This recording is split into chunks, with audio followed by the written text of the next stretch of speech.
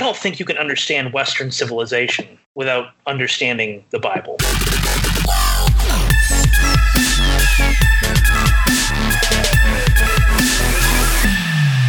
Welcome to the Mer Scriptura podcast. Today is a special episode. I have with me Ben, who's also known as the Amateur Exegete. And today we're going to be interviewing each other and just having a hopefully productive conversation. And so I think what I'm going to do to start is I'm going to ask Ben some questions, since some of you may not know him, and then he'll take a turn asking me questions. So, Ben, welcome to the show. Thank you. Glad to be here. Why don't you go ahead and give a little introduction of yourself, and then I'll start firing questions at you. Yeah, I have a blog that I run, amateurexegete.com, and I just basically go over biblical texts from the perspective of a historical critical approach. I am an atheist, but I do have a love for the Bible, and I also do some counter-apologetic work as well. So, all right, great. So, yeah, I'm fascinated by your journey from being a Christian to an atheist, and I think we have a similar background, and we both had connections to independent Baptist churches. So, yeah, first question is, tell us a little bit about that journey from being a Christian to atheist. Yeah, so I grew up independent, fundamental, dispensational, King James only Baptist, and was raised in that. Went to a very conservative Christian college in Pensacola, Florida, and then I made the move in my 20s to Presbyterianism, conservative, reformed Presbyterianism. My family growing up, we went to church every time the doors were open. My dad read the Bible all the time. He was very active in his prayer life. So that was kind of my upbringing. And then probably it was in my late 20s, around the age of 30, that some things happened in my life, and I just really began to question everything. And, had some really tough times, held on to my faith, but eventually I just began to study more and said, I can't do this. This does not work for me. It does not make sense to me, and I don't think it's true. And so I became an atheist. That's basically how it went down, in a nutshell. So was that tough coming out to your family in that regard? Or how did that go down?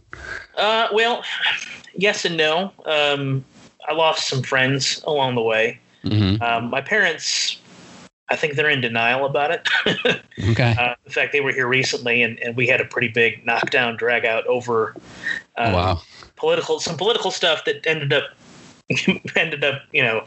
bleeding over into some religious stuff. But my parents love me unconditionally, and they're very supportive. And so it's not been as bad as, there's some stories that you hear, and it breaks your heart, just absolutely breaks your heart. Yeah. So tell me a little bit more. How did you move from the fundamentalist to the Reformed camp? Yeah. So that's interesting.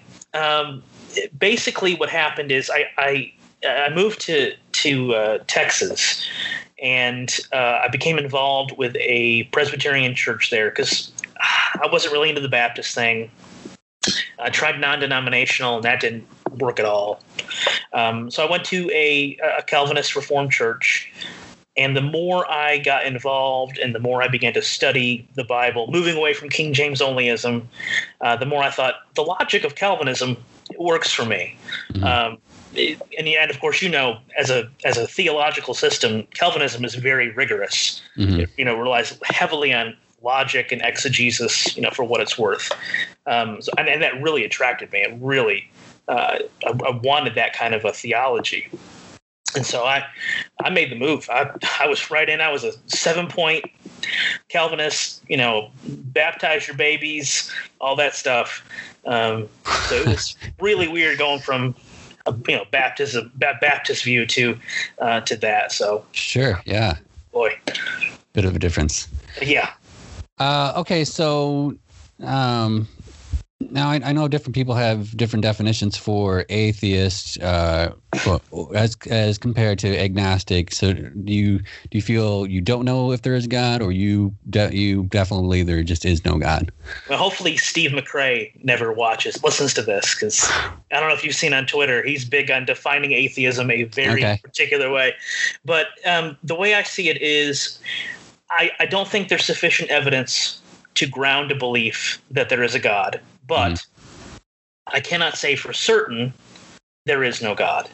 So it's, I think Richard Dawkins has this scale. It's pretty much the only thing that he's worth listening to. But he has a scale of Gnostic atheist, agnostic atheist, Gnostic theist, agnostic theist. I would say I'm an agnostic atheist. That is, I don't believe in God, but I can't know for certain that he doesn't exist. Got you. Okay. So as a agnostic atheist, why study the Bible? Well, two reasons. Number one, I grew up in it, so it's what I'm very familiar with. Mm-hmm. And I had a lot of hopes and dreams. I had planned to go into ministry. I did youth ministry for some time, doing young adults and college students and, of course, teenagers. But so I'm very familiar with the Bible. It's about world. It's what I know.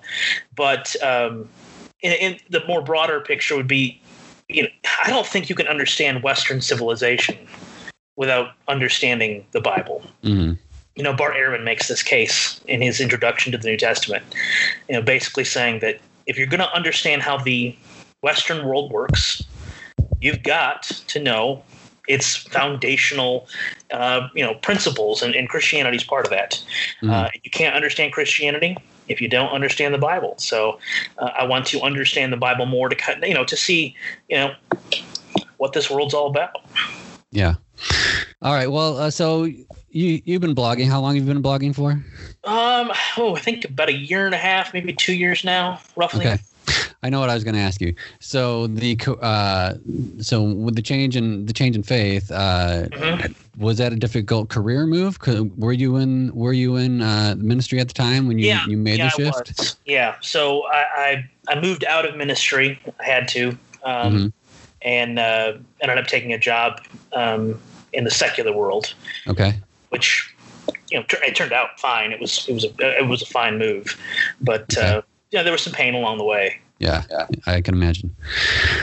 Okay, so going back to your blog. So tell us what your blog is about, and what do you hope to achieve with it? So basically, you've probably heard this saying before, but it goes something like American Christianity is 1,000 miles wide and an inch deep. Mm-hmm. And I think that's very true. And I think that's also true of atheism. I think atheism is 1,000 miles wide and an inch deep, especially when it comes to the Bible. Usually they're just quote mining it to find something wrong with it, which I can understand. Or they're just using it as a prop, as some apologists end up doing. And so I saw that and I thought, no, I don't like this. I don't like the way that some atheists are interpreting the Bible. Let me write about it. Mm-hmm. So I started writing about different topics, but over time it's ended up being in counter apologetics, especially against the likes of S.J. Thomason and some of my my common opponents, so to speak. Your arch nemesis. Yeah, exactly. Yeah, you know who they are. But yeah, so it became one aspect of it became that of counter apologetics, but I've gotten into the Gospel of Mark, and that's been a really fun, really enlightening, topic to explore. Yeah, and then one of the other aspects I really like about your blog is that you're kind of a what they would call a tastemaker, where you have your Friday night roundups. Do you still do that? I don't think I've caught the last one. There's one doing. I took a break because of the holiday, so there'll be one tomorrow. Okay. Yep. Yeah, I really enjoy those, especially when you link to my website. But yeah, so sharing the links kind of that you've discovered through the week, and then also sharing some bits and pieces from the books that you've been reading. Really enjoy those things as well. But going back to the musings on Mark, tell us a little bit about that, and then why why the Gospel Mark? Why did you choose that book to do a series on? Yeah, I was thinking about that today, actually. Why Mark? So let's start with that question. Mark is, as far as we know, the very first gospel to have ever been written. It's possible there were others, but we don't have any evidence for them. So Mark is telling us what he wants for his community, but it's telling us now some of the things that the earliest Christians were thinking about Jesus, what they believed about Jesus. Mm-hmm. And when you compare Mark with the other synoptics, and especially John, you notice some key differences. You notice that what I was taught in Sunday school and what I was taught in college, that Christianity was this monolithic thing, just isn't the case. Mark has a very different Jesus than John's Jesus, mm-hmm. Even than Matthew's Jesus to a certain degree.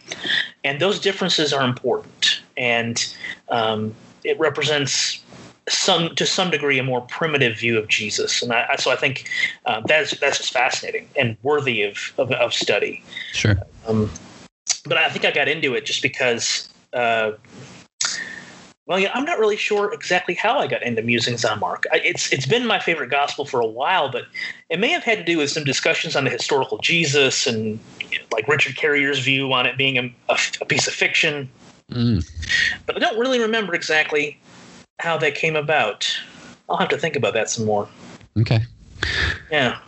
So your series is you're translating yourself directly from the Greek, correct? Yeah. Mm-hmm. And then what kind of just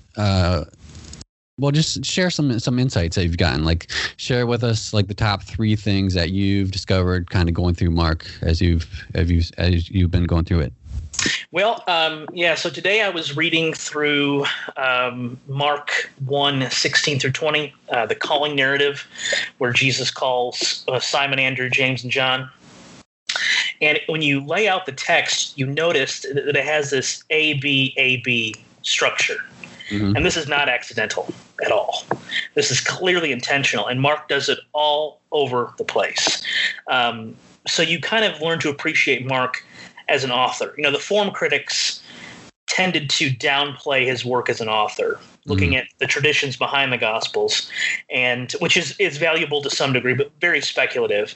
But on a literary level, Mark just shows these signs of pure genius, the way he did, or the sandwich stories, where he has a main story and then he throws another one in the middle. And he does this for rhetorical effect. Those kind of things really show how just amazing Mark truly is. And so, I was writing some commentary on Mark 1:16 to 20, and I thought, let's map this section out. Mm-hmm. And it just immediately stuck out to me. Just immediately stuck out. Okay, so you haven't gotten to the end of Mark yet, but do you think there's the ending is missing? Or any parts of Mark do you think is missing from the original? So I lean toward the idea that the ending at 16:8 is the original ending. Okay. Now, had you asked me this question 10 years ago as a King James onlyist, I would have fought tooth and nail for the long ending. Sure. I would have cited like Dean Bergen, who wrote the book The Last 12 Verses of Mark, which was a staple for King James onlyists. Okay. But now today I'm okay with 16:8 being the end, and I think that it's a fitting end for it. It works well within what Mark is trying to do in the gospel. The women didn't say anything. Well, of course not. Nobody says anything in the gospel because nobody gets it entirely. And I think that fits into one of the Markan motifs. So yeah, but I could change my mind. It's up in the air. Yeah. Well, I'm always curious about it's Mark that has the naked guy with the linen clothing. Is that right? I wrote a blog post about that. Okay. I don't think I've seen that one. I'll have to check that out. But he always seems like an odd character, like out of place there. And so I'm always wondering, are we missing something in that regard? Have you had that type of thought? Yeah. So in the post I wrote, I actually I think, and I can't prove this, But I really do believe that the naked man in chapter 15 who runs away and the young man who appears at the tomb when the women come is the same guy. Much of the terminology is the same. He's called a young man in both, so the Greek there is the same. And I think it's a picture of the disciples. I think it's saying here this disciple fled. This man fled from Jesus when he was most needed, but now he's been redeemed. And I think it's a message for the Markan community that says it's not over. See how the disciples have progressed. Peter was a major figure in the church. It isn't, this one decision does not ruin your life. See, this young man's at the tomb. Jesus has given him white linens, clean linens. And he tells the women that Jesus he's alive. Mm-hmm. So that's my now. Not everyone agrees. In fact, sure. I'm probably in the 1% of people who think that. But okay. I'm really curious and eager to. I'd like to read Mark eventually and see if it gives any indication of whether there's any pieces missing or anything. Yeah, I think that would be fascinating. Okay, so good. Okay, so if you had to share one post or article or whatever you want to call it from your blog, if you were to share that with one person, what is the best post you think that you've done that you'd want to share with people? Well, so I'd want to keep it short, but sometimes short isn't always good. I think my first post in the Musings on Mark series would kind of give people a taste of what I'm doing and what my process is. But, I was thinking about some of the counter-apologetic work I do. I wrote a really lengthy piece on the documentary hypothesis against Heather Schultz, who assumed that she could take it down after studying it for 2 months. Right. But I think that post particular really kind of shows what research skills I have and writing ability, for better or for worse. Okay. So, it's kind of hard to pick just one. Yeah, I don't like any of them. I don't like the way I write. So I hate them all, but some people seem to appreciate it. And so that helps me keep going. Yeah, definitely. Yeah. You had, you kind of given up the blog for a little bit and then came back. Yeah. I got kind of burned out. Yeah.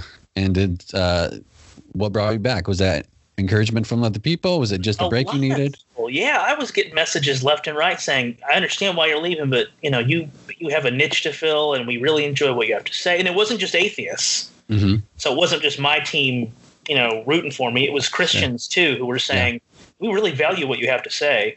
So I thought, man, I guess maybe I should rethink what I'm doing and bring it back. And so I did, and I'm still rethinking it now, but how I want to move forward with it all. But it's definitely encouraging.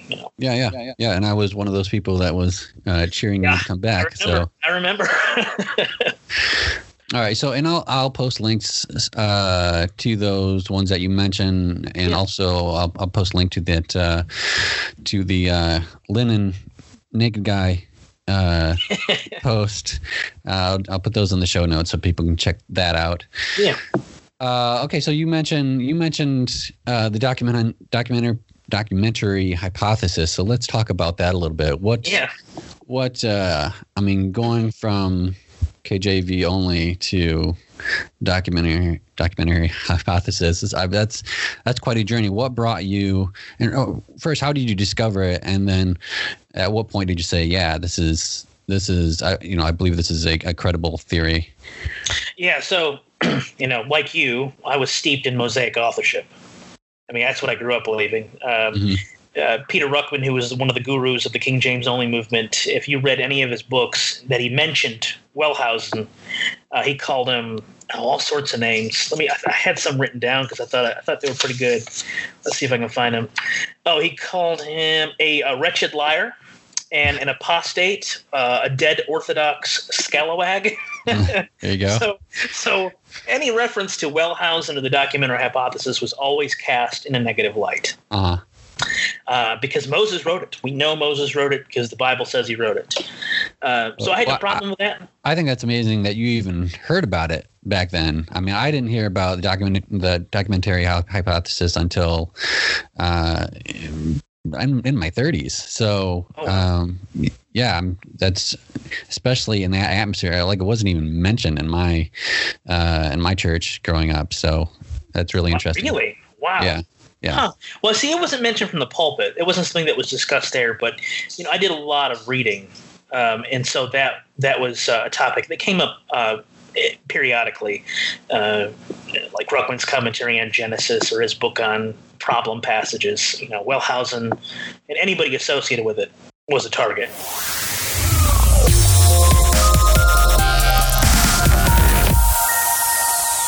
All right, so my computer was a little crappy there, so we lost connection. So we're restarting here. So you were talking about the documentary hypothesis and how you came to believe in that. Yeah. So obviously the whole fundamentalist thing, you don't believe it. Mosaic authorship is where it's at. And even as it became a reformed Christian, Calvinist, I kind of took for granted Mosaic authorship. It wasn't something I thought about a lot, but I would have never believed, Wellhausen's theory, as some have put it. But after I left Christianity and moved into atheism, especially after a brief phase where I hated the Bible, because I think all atheists go through that at some point, I began to dive more into the texts as I read them and noticed, hey, I think these literary seams that you see, I think there's more to it. I think the contrived explanations that we read in, by Norman Geisler and the rest just don't fit. And so I was reading Friedman. I was, watching YouTube lectures, got into some Joel Baden stuff. And I thought, this makes sense. This works. It's not perfect by any stretch of the imagination. It's just a hypothesis. But, it in my mind, it works very, very, very well. So for what it's worth, I guess. Okay. And so my work centers around a lot around the supplementary hypothesis. How do you feel about that? How do you feel it compares to the regular documentary hypothesis? Well, I prefer it to Mosaic authorship, I'll tell you that. I haven't had a lot of chance to dig into the supplementary hypothesis, but from what I know, and I think your view on it is a little different than some of the standard scholarship. John Van Seters, I'm sure you've heard of him. I haven't. He's one of the he's a supplementary guy. Okay. He does not believe in an Elohist source. Okay. Yep. And you obviously do, because you've done a series of podcasts on the different Abraham cycle, Moses cycle, and the Elohist. I think, was it Moses? Yeah. Yeah, that's right.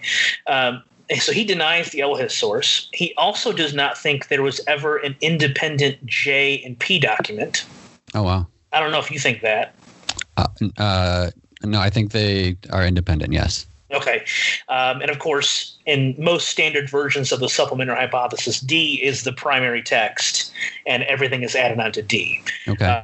So D is usually dated pretty early on in Israelite history, whereas in the documentary hypothesis, it's usually, 6th, 7th century, around the time of King Josiah. So you're looking at the 600s. And J would obviously precede that. E would precede that. And, of course, P would come after in the exilic or post-exilic era. So that version of the supplementary hypothesis, I don't buy. I just can't get on board with. But I know that just like there's many versions of the documentary hypothesis, there's many versions of the supplementary. So I've kind of looked at the website you tend to look at and draw from. I've spent some time, and that website is not very user friendly. No, it's old. It's terrible. It's absolutely terrible. But it's got some really good stuff. Yeah, that's Tima Yore's website, biblicalcriticism.com, I think it is. And I know he's got a new website in the works, but I think he recently became a full-time rabbi, so he's had his hands full. So I think that's why it hasn't been replaced yet. But hopefully he'll get some new a new website up soon. Yeah, those frames on the side trying to scroll down for each. Yes. And like, oh, I don't like this. That is awful. But yeah, so I don't know. I could easily change my mind on that, but I do not see it. I think the documentary hypothesis wins the day on that one. Okay. So I've engaged with Bernard Lamberel in his book, and so Bernard has a theory. If you haven't listened to my previous episodes or read my previous blog post, Bernard has a theory where he believes that Abraham was or Yahweh was based on Abraham, or a mortal not Abraham, but a mortal being. Hammurabi is his leading candidate, who interacted with Abraham. And so I've written some critiques of that, or some counter theories on that. And so I just want to get your thoughts. I know you've read his book, and what do you think about his theory? What do you think about our conversation together? And just what do you think? Yeah, so I'm actually planning on writing a review of Bernard's book after I get done with my review series on The Case for Miracles by Lee Strobel. I like Bernard a lot. I really, really do. He's very smart. He knows his stuff pretty well, and he's just a nice guy. I mean, he read your blog post, and then he wrote a blog post about how he was experiencing cognitive dissonance. Yeah. And I thought, wow, for someone to admit that is a humble guy. Yeah, it shows he wants to learn. That just really impressed me, and the book impressed me too. I thought it was pretty well written. I thought it was pretty exhaustive. A lot of material. A lot of material. It could have used a little bit better organization, I think, but that's me nitpicking, and that has nothing to do with this argument. I don't quite buy it. And the reason I don't buy it, and you and I may disagree on this a little bit, but I find the section that he's concerned with, Genesis 12 through 25, there's too much theology in there for me to think this is historical in any way that we could draw from it and reach a conclusion like he does. I know you would argue, and I would agree to an extent, that there's a lot of political aspect to it, especially since these texts are meant to function in ways that speak to when they were written, to justify the northern kingdom versus the southern, especially with the Elohist passages. So. And I'm not really sold on the idea that there was an Abraham. He very well could have been a legendary. In fact, all three, Abraham, Isaac, and Jacob, could have been legendary in nature. Sure. So I have a real problem grounding the Abraham of history into the text. But even Bernard admits this stuff. He knows it. He even admits that there's no record of Hammurabi interacting in that region at that time. So he's willing to concede that. So that speaks to his willingness to act in a very scholarly fashion as far as that goes. Sure. But I think he's too too eager to dismiss the documentary hypothesis. He kind of, I think he spends maybe a page and a half on that. I can't remember exactly, but he kind of brushes that aside. And I think he's ignored some very critical scholarship on even with the supplementary hypothesis. I think there's other ways of explaining these texts. Dissociative exegesis, I'm still thinking through that. I'm not really, makes me very uncomfortable, which maybe speaks to me more than it speaks to him. But I think anybody who's really interested in those texts should read that book, at least to get a glimpse of what he's saying, and how he's putting his argument together. And I think he's trying to work on a second edition. Have you seen him say that? I haven't heard that, no. I'll have to ask him that, because I think he wanted to do some revisions, but I could be wrong. So. Yeah, I'd be interested in seeing that. Yeah. All right. Well, let's talk about mirror reading a little bit. Just go ahead and give me your overall thoughts on mirror reading, as I guess a hermeneutic as an approach to the text. Yeah, so you talked about some of this in one of your other interviews, and even your response. I forget who the two guys were, but you did a podcast responding to some of their criticisms of mirror reading. Mm-hmm. And I tended to sympathize with them in some ways, but then I'd hear your rebuttals, and I'd think, well, maybe I'm an idiot. Maybe I just don't know what I'm talking about. So I think mirror reading is really useful for texts where it's more obvious that it's taking place, like the Pauline epistles, you've mentioned. In fact, any of the epistles to some degree, even like the Deuteropaul Paul or the Petrine epistles, which are generally regarded as forgeries, you can kind of tell they're responding to some situation. Mm-hmm. And it's pretty easy to do so. I think it's harder with narratives, and you've said as much. You've said as much. It's way harder with narratives, and I don't think you've done any prophetic texts. Have you? Have you dealt with any of the? No, not yet. Yeah, so I think those would be. Well, now that I think about it, I was going to say those would be harder, but those may be easier than narratives in some ways. Well, there's an extra layer there of you have to know the symbolism, and then you can dig into the actual mirror reading. So it's a little more difficult in that regard. Yeah. So tentatively, I think mirror reading it can be pretty useful, but it's just not a hermeneutic that I'm used to using, and therefore, if you don't use it, you're not very comfortable with it. I have a hard time seeing its usefulness in some of the, like when I read the Gospel of Mark, you can kind of see, like, for example, I was reading Gerd Ludemann today on his book on the resurrection. And he talks about Joseph of Arimathea and the burial and the fact that I think it says he bought new linens. And Gerd says, it seems like Mark's responding to a situation where someone was saying Jesus had a dishonorable burial. Mm-hmm. And so this is the Markan way of saying, no, he was given the linens that he needed, and he was buried in a proper tomb. Mm-hmm. So, well, that's mirror reading. That's exactly what that is you're mirror reading the situation that this text was responding to. So there's certain places where I can see it, for sure. There's other places where I'm not comfortable. And when I'm not comfortable with something, I don't want to reach a certain conclusion, And, so I do find it useful in some places, but I'm still pretty skeptical on some of the other places, especially the narrative portions, which is your bread and butter. I mean, right. That's what I've done so far. Yeah. So I don't know. You'll have to really, really work on me. Yeah. It's okay. Challenge accepted. What do you think about the did you get what I was saying about the causal change, the cause and effect, and do you think that adds some credibility to the mirror reading that I do? Oh yeah. How do I word this?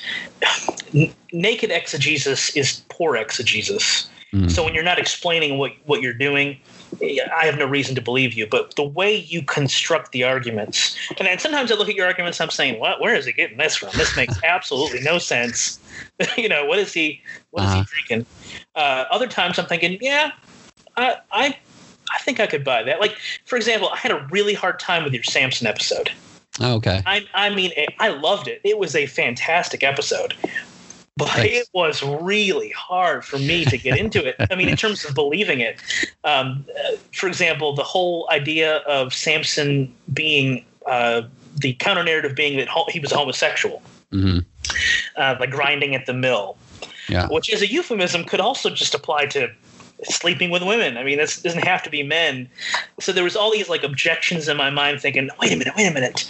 Or the movement through the astrological signs, which, to be honest and to be fair, I know absolutely nothing about. So I haven't read very many commentaries on Judges to really kind of to judge that, pun intended. But I was that Samson episode, man.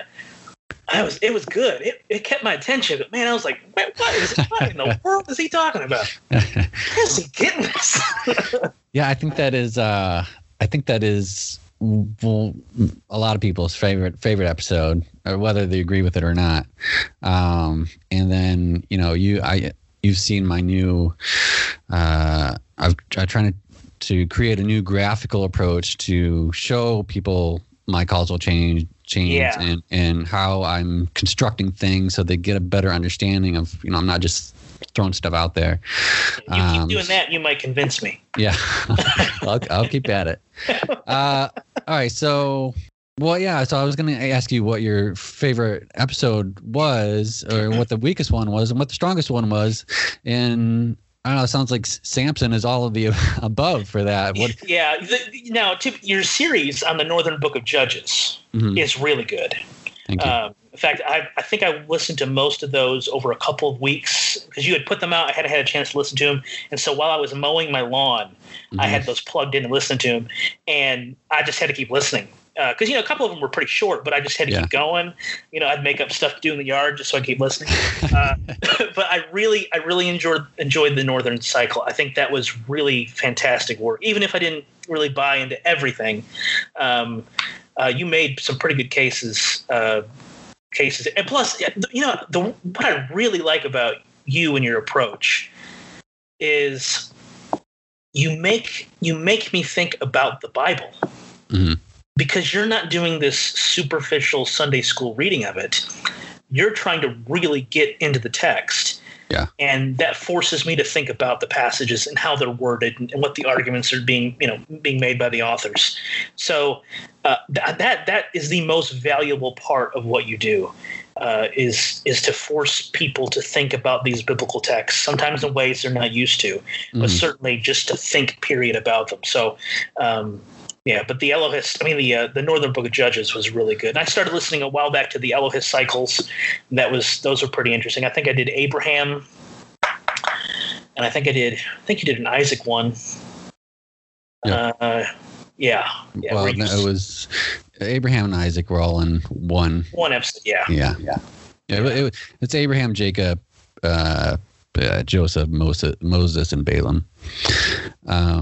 But yeah, I think that's really interesting that you can see the difference from the Elohist to the Northern Book of Judges, because the Elohist, I didn't really even have a articulated methodology yet for my mirror reading. It was the first time I'd really put a concerted effort into putting together something fully on a book of the Bible or source of the Bible. And not to pat myself on my own back, but the Northern. I thought the Elohist series is good, but the Northern Book of Judges, I think, was a definite improvement. And I'm really happy with that. And I'm right now I'm working on Elijah and Elisha, and I think it's continued improvement. It's a little muddy from the new graphical things I was talking about, and trying to figure that out. And those, each section I do, the graphics look a little bit different. So it's kind of evolving as it goes. But that's okay. I'll get better as I go. And I've improved, so hopefully I'll keep improving. But thank you for the kind words. Yeah, it's good stuff. Okay, so I met you on Twitter, and I don't remember how did I get the honor to be followed by you? Do you remember? So I had this all written out, and my notes say I don't remember, but I thought there's a way to find this out. Okay. So I just did a search on Twitter. Okay. So the first recorded instance of us ever interacting was over a picture I had put up of all these books I was researching. And I think I was working on a post on the triumphal entry narrative, and how Matthew and Mark disagree, and Matthew has two animals, which is one hell of a ride, which is the name of the post. And Skeptical Christian, I think you know who he is. Yep. He had commented on it, and then you said something else, and you said something about, there's such a thing as Kindle. I think is what you said. Yeah. And I think it was from that point on that I started following you, because I thought, this guy, he's funny. He's into the Bible like I am. He doesn't just take it, at face value like most people that I meet do. So I'm pretty sure that's where it started. Pretty sure. Yeah. I did some research. That's good. I've been seeing your tweets on how you're cataloging your library. Oh gosh, yeah. And I'm just kind of rolling my eyes. We're like, why? Just buy digital. They're already cataloged for you. Well, I've got it's been growing, but I've got a digital collection now. Okay. Quite a few books, but I still have about 1,000 sitting around me that need to be entered in, which is kind of a pain in the butt. I like a book. I like to be able to smell it. You can't smell a Kindle. Come on, Yeah, no. I mean, there are certain advantages. I mean, I don't like looking at the light, from the screen all the time. Yeah. But in terms of like search and highlighting and notes, it's like it's so much easier just to keep that all digitized and together, and linked. So. But yeah, you mentioned skeptical Christian, and one of the really great things about Twitter is that I feel like yourself and there's a handful of others like Skeptical Christian, like Bernard, and what biblical history. I forget his. Biblical historical criticism. Yeah. And, yep. Just a number of others, and Christian and atheist, and we can talk together on Twitter about the Bible, and it doesn't matter, and we just really get into the text and respect the text, and it's a really great thing, and so I'm really thankful for yourself and for those other people, and it's one of the great things about Twitter. Yeah, it's a good crew there. Yeah, for sure. So what are you working on now? What are you working on next on your blog? Yeah, so I have a few projects going on now. One of them has to do with YouTube. I've been doing a series on the synoptic problem, just doing a basic overview, not really digging in too much, but for people who maybe aren't initiated, so to speak. Yeah. Because I come up with a lot of people, they kind of know about Markan priority. They kind of know that the synoptics are similar but different, but they don't really know what the theories are, the hypotheses that try to explain that. So I want to do that. And of course, I'm using this on Mark. The weekly roundup is a staple. More you and others have said they really enjoy seeing that. So I'm going to continue to do that. Definitely, maybe expand some, include more than 5 posts in there, 5 items. But I'm working on a commentary on Mark that may or may not ever be published, but it's become part of my work. And I'm also working on a series. You may have seen some of the posts, The Invasion of the Bible Snatchers. Yeah. Yeah. So I've been working on that. I just recently got Hugh Ross's book on Job. Okay. Because he tends to think there's some scientifically advanced information in Job, and he's obviously wrong. But I need to get it from the horse's mouth, so to speak. I've read some Ross in the past. He was a staple back in my Reform days. Yeah. I've moved on from him because he's not really a scholar. He's a scientist. But I've seen some people quote him. So I thought, well, maybe I better directly address some of these in the Invasion of the Bible Snatcher series. So those are 2 projects I'm working on. 3 with the YouTube series that I'm, trying to do something with, I guess. Yeah. Okay. Well, great. That's all the questions I have for you. Okay. So we're gonna take a quick break, and then we'll have you fire questions at me.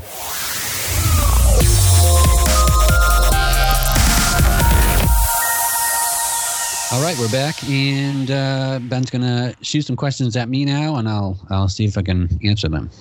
All right, you ready? Are you ready for this? I hope so.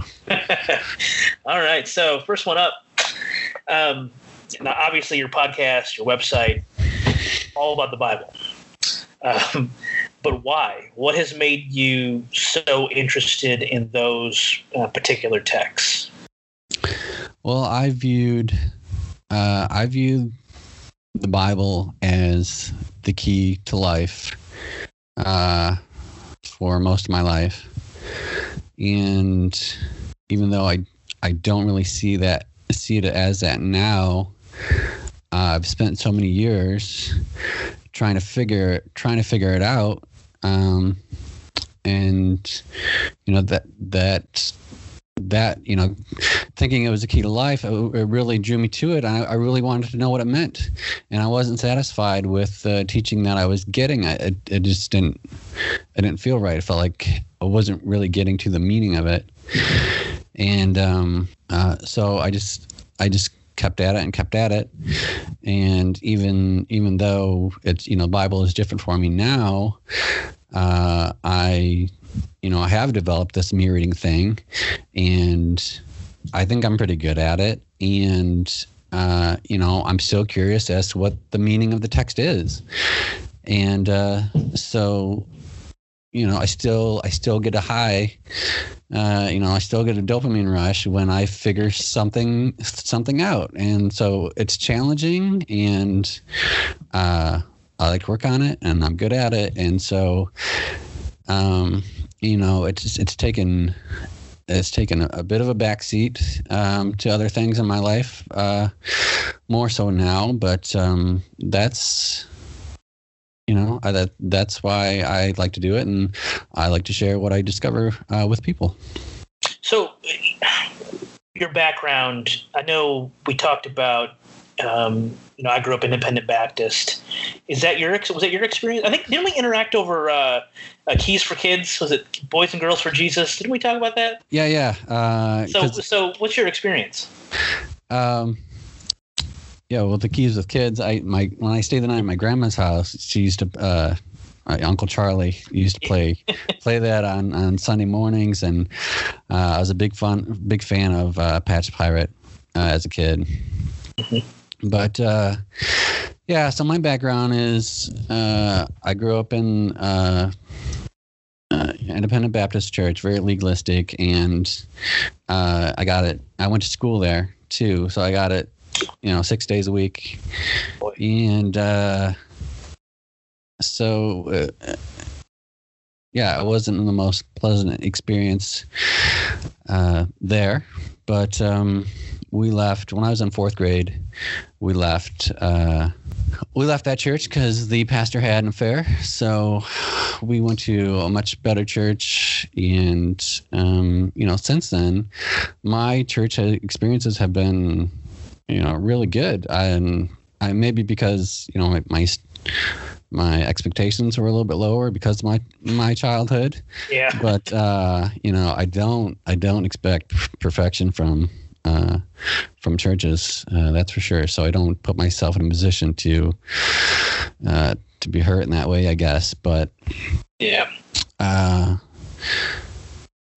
So, and then I kind of avoided anything religious throughout my high school years, and then I switched to public school for high school, and then a year after high school, I lost, or my girlfriend dumped me, and I took that pretty hard. And so I started looking for some answers in life. And so that led me back to the Bible. And, I was pretty sold out for quite a few years.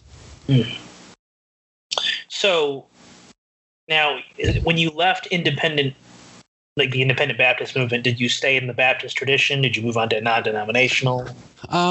We went to it was a missionary church. Oh yeah. Okay. And I was there, till the end of high school, at that same church there, and after that, I bounced around to different churches, I guess. Most of them were probably non-denominational. I had a R.C. Sproul phase, so I kind of got into Reformed a little bit more. I used to be a huge Calvinist, hyper Calvinist even. Oh. I forgot where I was going with that, but yeah. Yeah. Okay, let's kind of talk about mirror reading. So mirror reading it's not a very common way that people consciously think about the biblical texts. Mm-hmm. Obviously, they might do it subtly, but why do you think that is? Why do you think people don't just readily latch onto a mirror reading of a biblical text? Yeah, so I think I could answer that from probably a few different angles. One is that, I think people do mirror just unconsciously. Like when people read Galatians, they can piece together that Paul is responding to something, Yeah.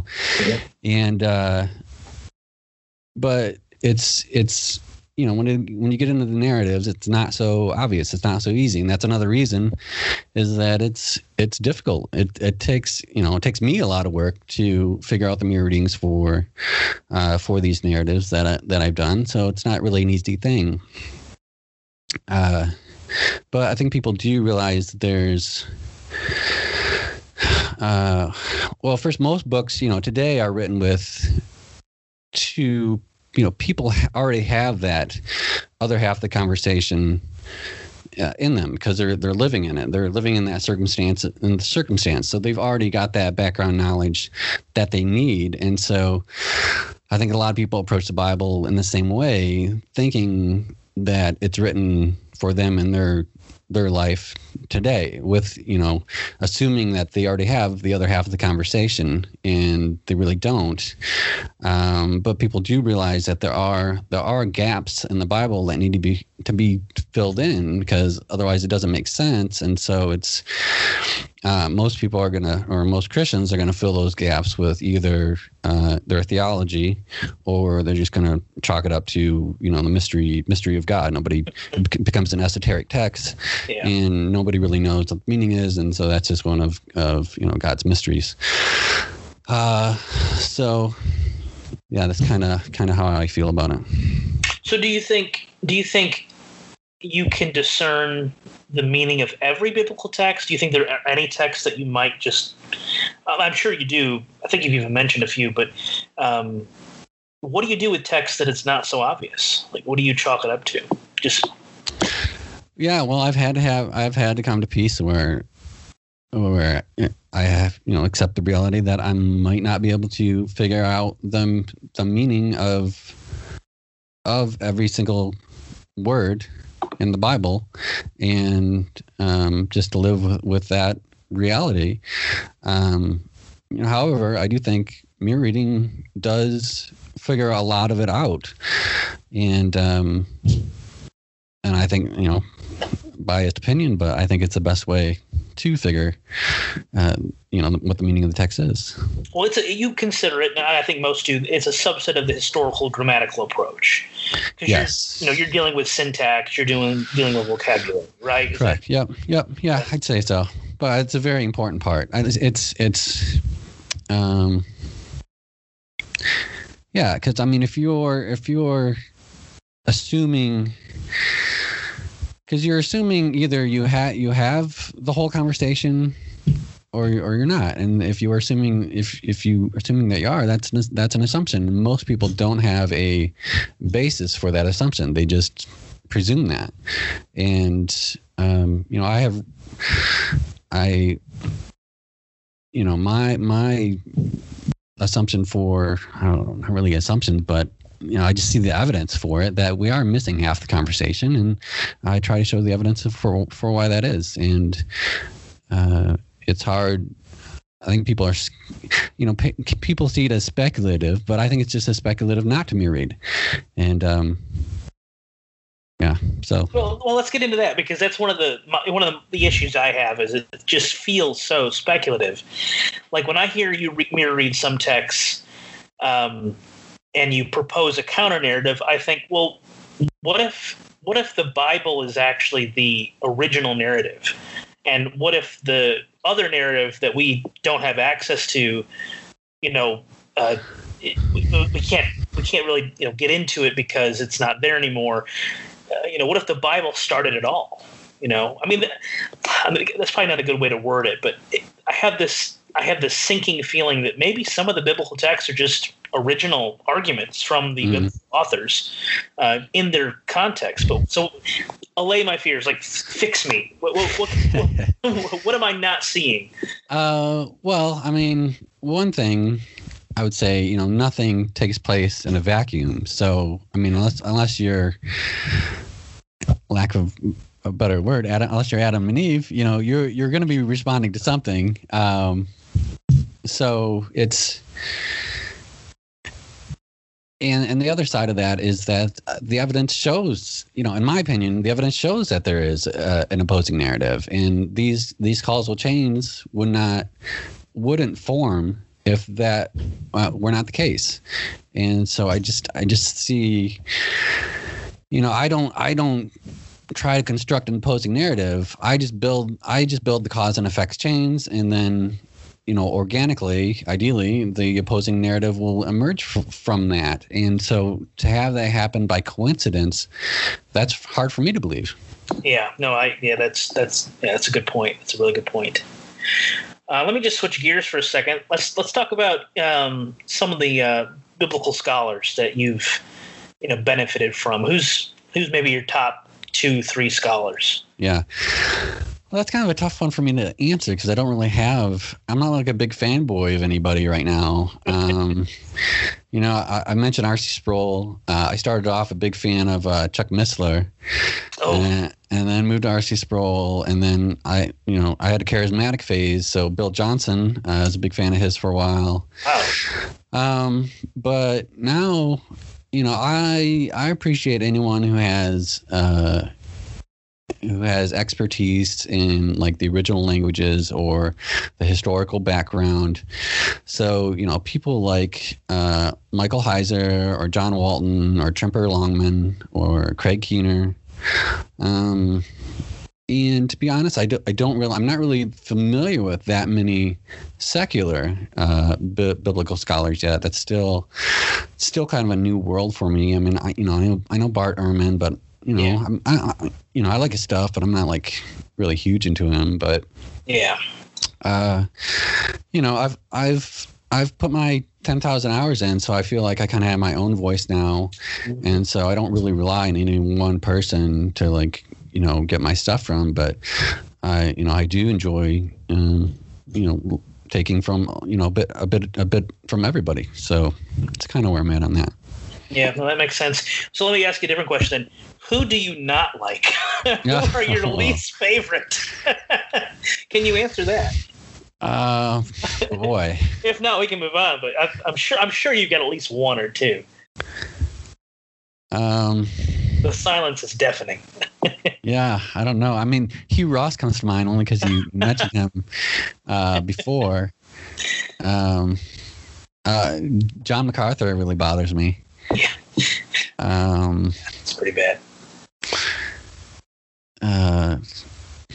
Well, that's two. I mean, if you want to stop there, those are two pretty. In my book, they're pretty bad offenders. Yeah. Well, what about those who would promote Mosaic authorship? How problematic do you find scholars who promote that view, like conservative scholars? Does that bother you at all, or do you not really care? I mean, it really doesn't affect your work, but right, yeah. I don't care.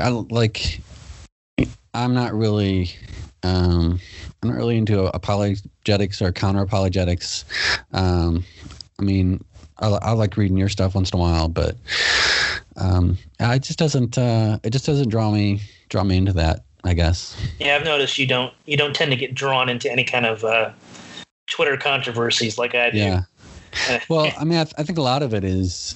I mean, I know a lot about the whole Bible, but unless I mirrored it, I don't feel qualified to talk about it. I can mention a few things, but to actually argue a theological position or something like that, I'm really reluctant to do that because I don't really know what the text means in a lot of these books because I haven't mirrored them yet. So would you say you're going off that, is your theology, your theological view, is that kind of in flux right now? Because I mean, a lot of Christians rely on creedal statements or what they've been taught, but you seem to be more like, I haven't read it, I don't want to make a judgment. Is that kind of where you're at? Yeah, that is where I'm at. So I still do consider myself a Christian, but there's this joke that one of my college professors told me, and he was talking about how there was these Gentiles and they would become Jews in every way except for except for circumcision. And so they couldn't be called Jews. They were called God-fearers because they couldn't make the final cut. That's edgy. Yeah. So, I'm kind of maybe atheist fear, but I haven't made that final cut yet. So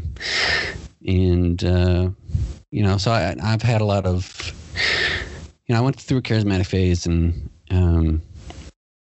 I've seen people healed in the name of Jesus. I've healed people in the name of Jesus. I've been up close to demonic manifestations, and so to write all that off, I guess it would be difficult for me at this point. But that's just where I'm at on my journey right now. Okay. Well, let me ask this question then, and then maybe I'll probably ask a follow-up. But your blog posts and your podcasts almost entirely have been the Hebrew Bible. Everything's about the Elohist cycle, or like the Northern Book of Judges. Why the emphasis on the Hebrew Bible, the Old Testament? Why not the New Testament? What's drawn you? What about the Old Testament, the Hebrew Bible? Excuse me. What's drawn you in? Mm-hmm. Well, before I started my mirror reading, I was really into the New Testament. Almost exclusively. I started mirror reading, or trying to form or discovering mirror reading, while studying Ephesians. And so I had pieced together kind of how I wanted to approach the Bible with this mirror reading. And I was like, well, where should I start with that? I didn't want to, I was kind of tired of Ephesians. So I was like, well, where should I go? So I wanted to start early in the history of the biblical text. And so I thought, well, Genesis may not be the earliest, but it's one of the earliest. And so and the other thing was I was interested. It was a really big interest in the Nephilim, or Nephilim, or however you want to say it. Yeah. And I was like, well, I'm really curious. Like, I'd like to figure that out for myself. So at the time, I wasn't into the supplementary hypothesis or the documentary hypothesis. I wasn't into the Mosaic authorship either. I could see that there had been edits made and stuff, but I thought, well, at the time I was into what's called one primary history, and I thought, Genesis to 2 Kings was all one author, and I quickly found out that it wasn't the case. It was splintering all over. I could see the seams, as you say, in it. And so I had to take a look at the documentary hypothesis again. And I knew there were some issues, issues with Wellhausen's. And so I was kind of looking for an alternative, and stumbled upon the supplementary hypothesis done by Torme Yore's stuff, and thought that was really good. And so I tested it out, and it worked out really well. And so that's what I went with. And I haven't found too many problems with his attributions yet. Maybe a couple places. There's like one place in the Abraham narrative, but it's been pretty solid overall. Yeah. So have you thought about writing anything on the supplementary hypothesis? You did a podcast where you kind of talked about it briefly, but have you thought about going into it more? Because it looks like some of the more standard takes on the hypothesis you don't really hold to. Yeah. So I think it'd be really interesting. Have you thought about doing that? Not really. I mean, it's not really. I'd rather spend my time mirror reading. Yeah. So, I mean, I get what you're saying. Like, Michael Heiser calls himself a supplementarian, and I know I have a very different view of attributions than he does. And so, yeah, I mean, I guess there's a wide range of what you can think when you believe in the supplementary hypothesis. But I'm not that into it to to produce any work on it. I'd rather, I'm into mirror reading. That's what I'd like to spend my time on, and I don't have that much time, so that's what I choose to do. That's fair enough. How long does it take you to mirror read like when you did the Samson cycle? How long did that take to get that all together? That was a long podcast episode. That was 45 minutes to an hour? How long was that? That was about an hour. Yeah. Yeah, it was. Well, I mirrored the whole source. Okay. So I did. I got the basic. I built causal chains for all of them, and then I wrote the commentary on the blog post, and then I recorded the episodes. So it was all. That took all of it took like 3 months, I think. Oh wow! So, and previously the LOS source had taken me like a year to do. So I'm getting quicker, and I'm about 50% through the Elisha narrative. So hopefully I can get that out next month sometime. Yeah, you've been posting on Twitter some pretty oddball stuff. Yeah. Yeah. So, I mean, anything you can share about what you've kind of found? So yeah, sure. Taste. Yeah, I mean the one that I'm probably most excited about right now is that Elijah didn't resurrect. In speaking in terms of the opposing narrative, Elijah didn't resurrect the widow's son. He ate the widow's son. That's the one I was thinking of. Yeah, and so that was really. I mean, that's one of those moments where it's like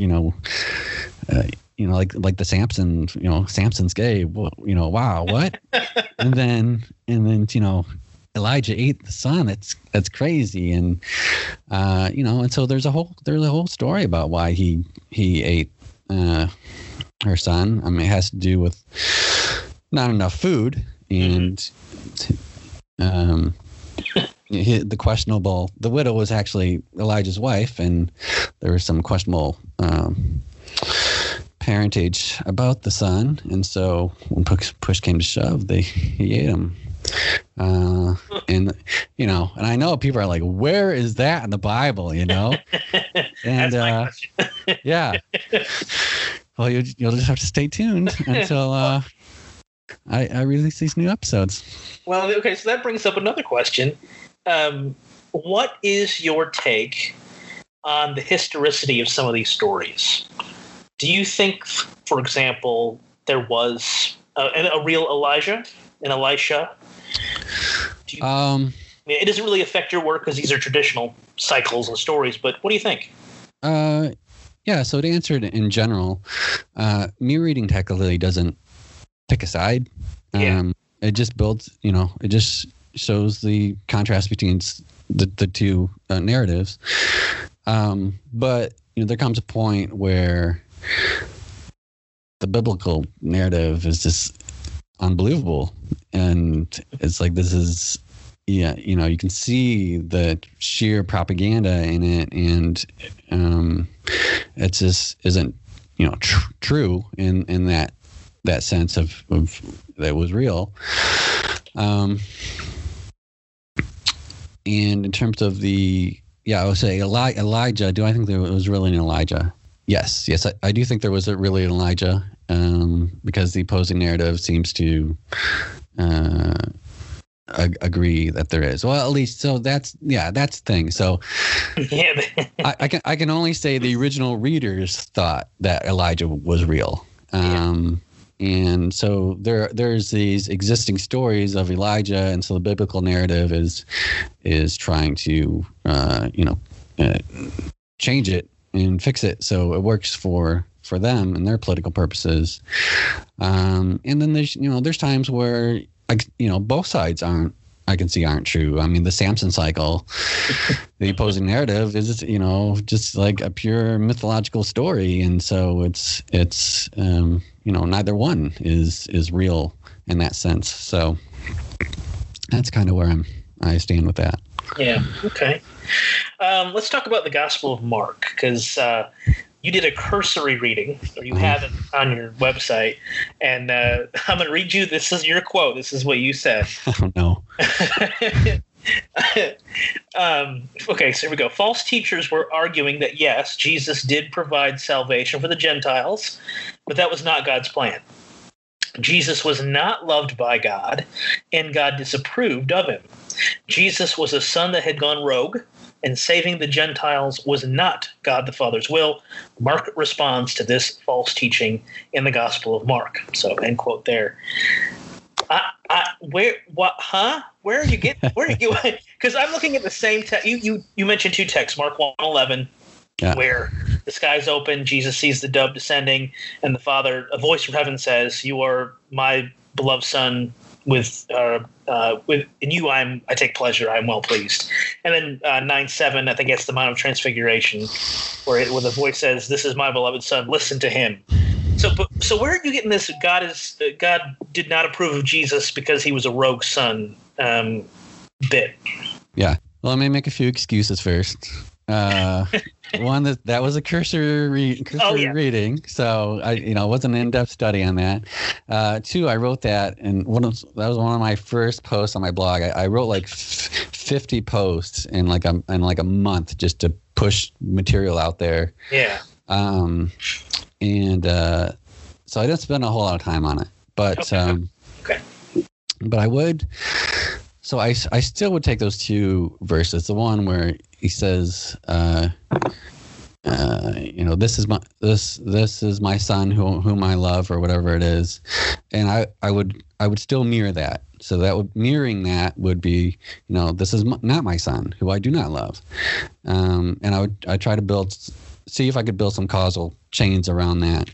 The other verse I would still mirror.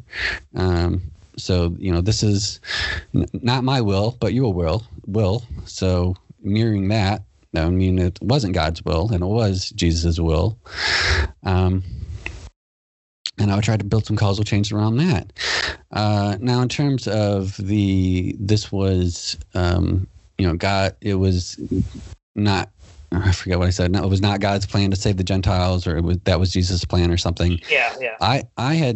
I think I read through Mark again, and I didn't see anywhere where I could pull that from Mark. And I think what I did is that I do see that aspect in like the Pauline letters, and so I think I had imported that from some things that I'd done in the Pauline letters, and just kind of layer that on top of the Mark stuff that I was doing. So I think that's where that came from. Yeah. Okay, that's fair.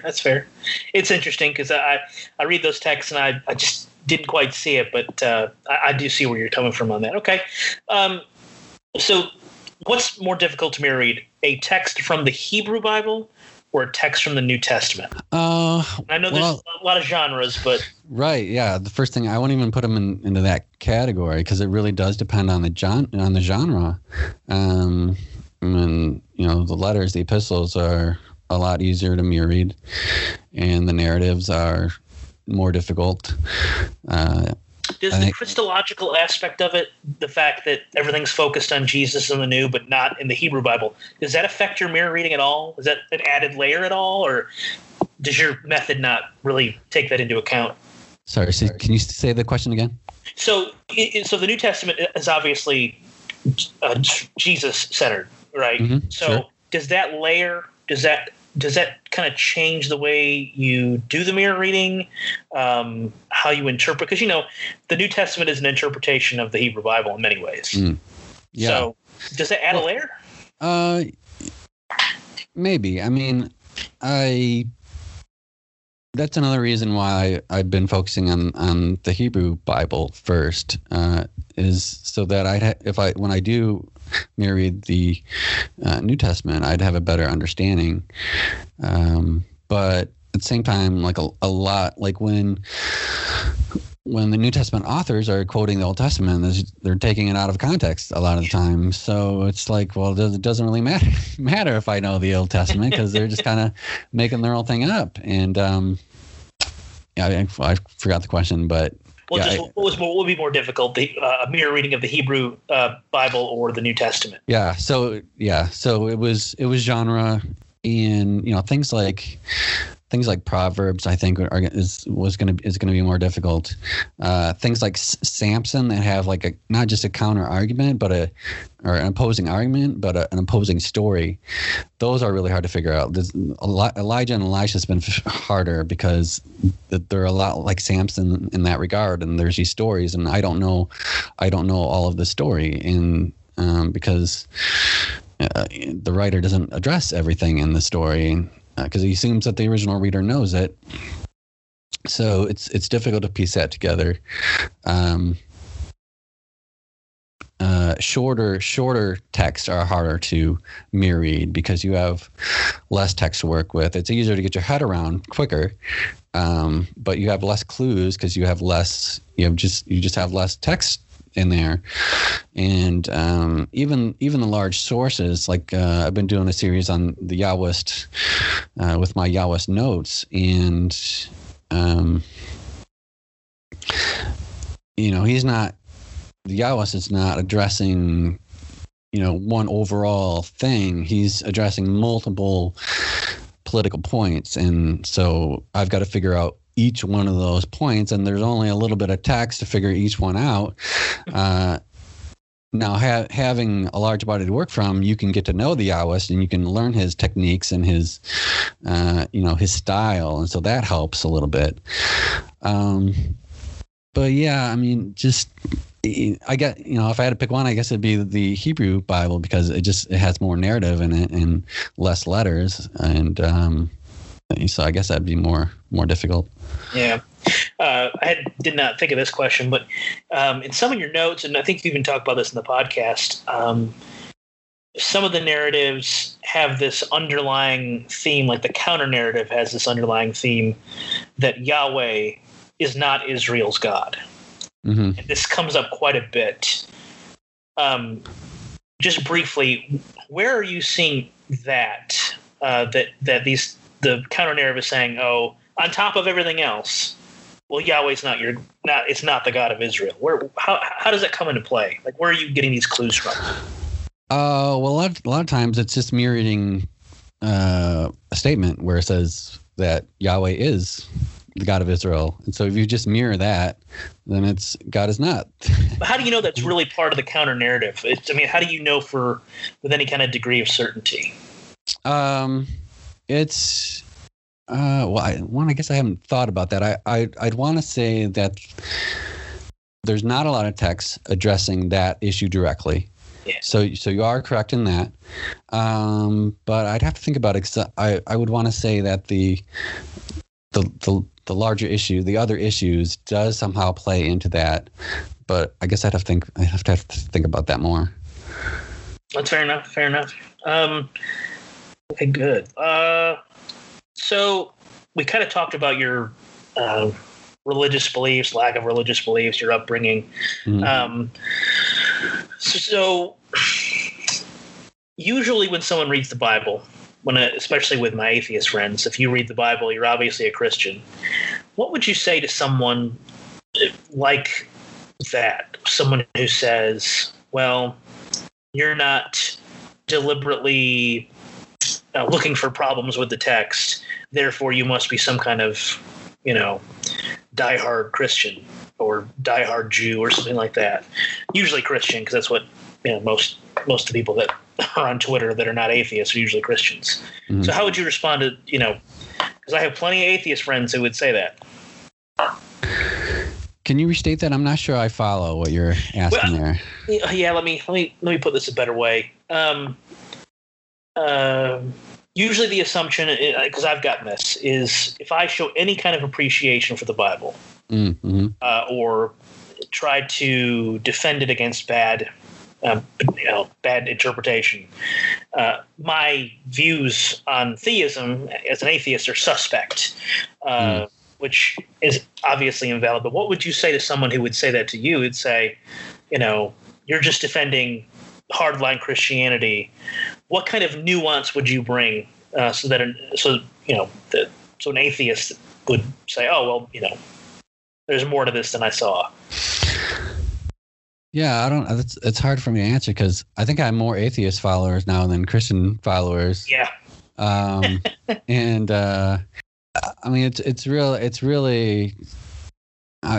just time, and if you can stay calm during your conversation with them, I think eventually they get to a point where they see that you're sincere. You're not just a Twitter troll or whatever. Mm-hmm. And just try to keep the conversation civil. And I mean, sometimes you just can't. I mean, the Bible is a very emotionally charged subject for a lot of people, so it's hard to get them to calm down enough to, to look at the facts, to look at the actual text, and to set aside their presuppositions enough to get a new view. Yeah.